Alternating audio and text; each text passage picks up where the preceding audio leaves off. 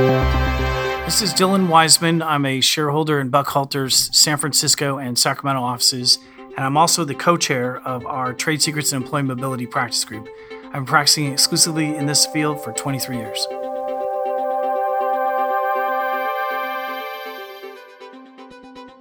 This is Sean Casey, and I'm a litigation and transactional attorney with Buckhalter and have practiced for 24 years in intellectual property law, both as outside and in-house counsel to large and small U.S. and international companies, among others.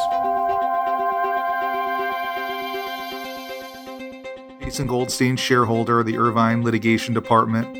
I've been practicing trade secrets for about 15 years and look forward to discussing the issue with all of you. This is Dylan Wiseman, and I'm here with Jason Goldstein and Sean Casey, and we are part of the Buckhalter Employee Mobility Podcast. We're back here in our Orange County office. Excited to see you guys again. Nice to see you too. Welcome back. Great to have you back, Dylan. All right, so today we are talking about leading edge and bleeding edge companies and the trade secret issues that are around those businesses. So we're talking about companies in the biotech, agri-tech, high-tech fields, you name it. These cases tend to involve the latest, greatest design research. I've handled a lot of biomed cases over the years. So that's the field that we're talking about. And typically what happens is that an employee, an engineer of some type, typically a millennial, leaves and they go to a direct competitor, which they're entitled to do in California. And then the employer has a fair amount of concern about the fact that they might be taking or using information that they have agreed is confidential. So I want to start out with our first scenario, which is that the employee leaves and there's some evidence that they have actually taken and uploaded some files to a cloud-based storage environment or USB thumb drive or something along those lines. And Jason, you've been down that road several times. Yes, in a situation like that, you're going to have a basis to actually go in to try and get a TRO or preliminary injunction. You actually do have the physical evidence in electronic form showing what's been done, it's been taken, and you're going to want to be able to take action to be able to stop that information from being used. Once you have the taking and you have at the direct competitor, you do have the basis to go in as long as you have enough documentation to show it. It's a really interesting point because if you have evidence of particularly computer forensics on your side, it's really conclusive about what happened. We can construct a timetable of what occurred with the particular employee over the last month or so of their employment to see what files they accessed, what sites they visited on the internet, what cloud-based storage they used, what USB devices they used, and we can put together a pretty effective timetable. And so on those kind of cases, you have a direct path to get right from their departure to a temporary restraining order or a preliminary injunction. The second scenario that we come across is where there's no real evidence of a physical misappropriation. There's no evidence from the forensics that shows that they actually uploaded files to the cloud or loaded files to a USB thumb drive. And the argument that gets made a lot is that, well, even though we don't have actual evidence of misappropriation, it's inevitable that the departing employee will disclose or use our trade secret information. And Jason, you've dealt with that on how California addresses that issue. Yes, I have. And the answer to that is California does not follow what's called the inevitable disclosure doctrine, which basically means that you cannot get an injunction under the Trade Secrets Act when you don't have proof that an employee has something and is going to actually or is threatening to use it. You really are going to have a tough row to hoe if you're going to try and go in solely on the grounds that, well, we believe it's inevitable he's going to use it. You have to have some basis to say that they have it and they are going to use it, or they're going to threaten to use it. And some of that you have to do by really doing some document and buttoning up front. And maybe, Sean, you could tell us a little bit about that? Well, thanks, Jason. That's absolutely right. One of the things you can do, whether you're a small, high technology company or you're a very large company like large aerospace or automotive manufacturers, you can take steps every week or every month or periodically to actually, document your trade secrets, protect them, assign a value for those trade secrets and the like. So, for example, whether you're a large or small company, you can certainly get employee non-disclosure and trade secret acknowledgement agreements when you hire that key employee or regular employee. You can get an exit interview system in place where they can acknowledge in writing the trade secrets they had access to. And in the meantime, especially in those situations where there's no explicit evidence of an actual taking or a misappropriation when they leave the company, if you've got certain systems in place like monitoring software, making regular backups of things that they've been working on, monitoring websites they visit, these things are not expensive to do. And although you can get very sophisticated and expend a large amount of resources to identify every keystroke and every screenshot that people are working on during their employ, you can also monitor things at far less cost on a regular basis. So when they do leave, and you do have to assert with some reasonable particularity what it is they had access to and what it is they're most likely to use inevitably, you can have a pattern in practice where you can have basically an electronic log of most of the things that they touched and had access to during their employment. Dylan? Yeah, and I think it's important because the standard for protecting trade secrets has got to be reasonable under the circumstances. And if you are the type of high-tech business where there's a lot of investment into the business by venture capital firms and other private equity firms, they're going to basically require that there's a lot of technical measures around protecting the information. There are a lot of startups, however, that just don't have those kind of resources or the means or the ability to take those type of efforts. So that it's really important to sit down with your CIO and even HR folks and sit down and try to map out some measures that protect the trade secrets from a technical measures and from contractual measures. And for those startups that really don't have all of the capital to put in all the bells and whistles, you can still have this protection if you keep things on a need-to-know basis.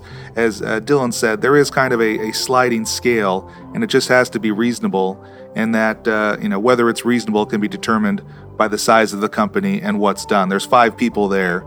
You don't need to have Fort Knox. Right, exactly. Good point. So then the next scenario that comes up is that there's some evidence of that files and records have gone missing. There's been a demand that files and records be returned, but they're not.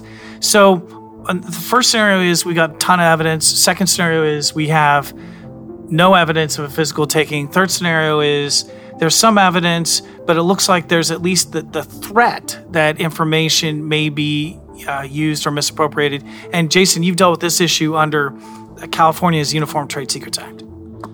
Yes, and in a situation where there's a threatened use, that does provide you with the ability to go in to get a TRO under the Trade Secrets Act. You can't just have this inevitable disclosure, because as we discussed, that's not going to work in California. You obviously have the blatant of, they're using it, we got them, you're going in on that. But then there's this middle ground of the threatened use, and even that is scary to a company because once they use it, it could be gone in the public domain, the value could drop, whoever made the money did it then, and sure, you have your unjust enrichment, but the amount of money you could make using it and keeping it secret is so much more. So threatened use, you can go get them under the Trade Secrets Act. Yeah, and I have to say, if I had to divide this up over the years, I would say a good 70% come into threatened use. And in California, we really don't allow for the inevitable disclosure doctrine, so that's 0%. And the rest of the 30% are the ones that are relatively straightforward. We've got really damning forensics evidence to go in and get an injunction. So once the injunction phase is over with, then there's a requirement under California law that the injured employer whose trade secret information was allegedly misappropriated has to identify with reasonable particularity what the trade secrets are before they get to conduct discovery.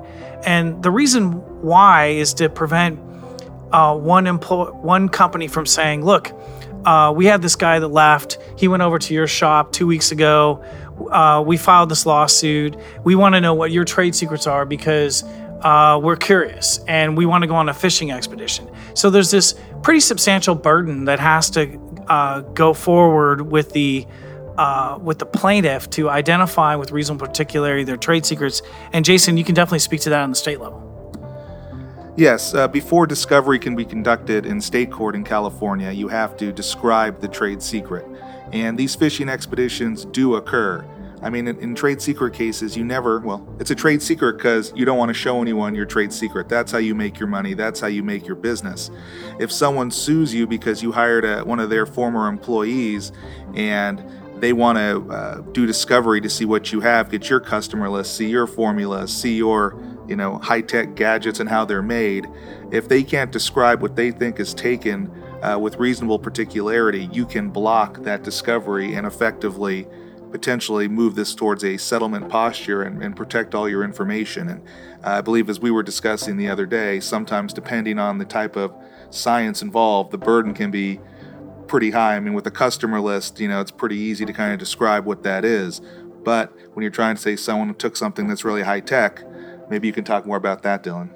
Yeah. So the standard is that, again, it's a sliding scale. And the more technologically advanced the industry, the more Star Trek-like the advancements, then the greater the burden to identify with reasonable particularity what are the trade secrets. And so the way this typically works is that it's all done under a protective order because these cases are kind of under lock and key with the courts. So the parties enter into a protective order, and then the burden goes to the plaintiff to identify exactly what it is that it claims, not exactly, but with reasonable particularity, what it is that was misappropriated. And my take on this is the parties are going to get there at some point anyway because the defendant has a right to see it. And so this is likely going to be under the protective order, usually for attorney's eyes only, meaning that only the lawyers and not the clients are going to have access to it. But they'll be able to determine, do these alleged advancements in this Star Trek technology, are they known to those who are learned in the field? And are they well known out there, or are these just the kind of cases where there are minor incremental advances on fields of knowledge are really, really difficult. I've had a lot of those over the years, and it can get very time-consuming, expensive to identify the trade secret with reasonable particularity. Yeah, and I've had several of these cases where we're on one side or the other because we represent plaintiffs and defendants in this. We represent the injured company that had its information taken, and we also represent the company who unfortunately has hired somebody that's been allegedly misappropriated trade secrets. And this part of the case can seem to take forever because one side, particularly if they know what they're doing, can insist that the other side identify with real strong particularity what it is that they claim to be misappropriated, particularly in these leading and bleeding edge cases.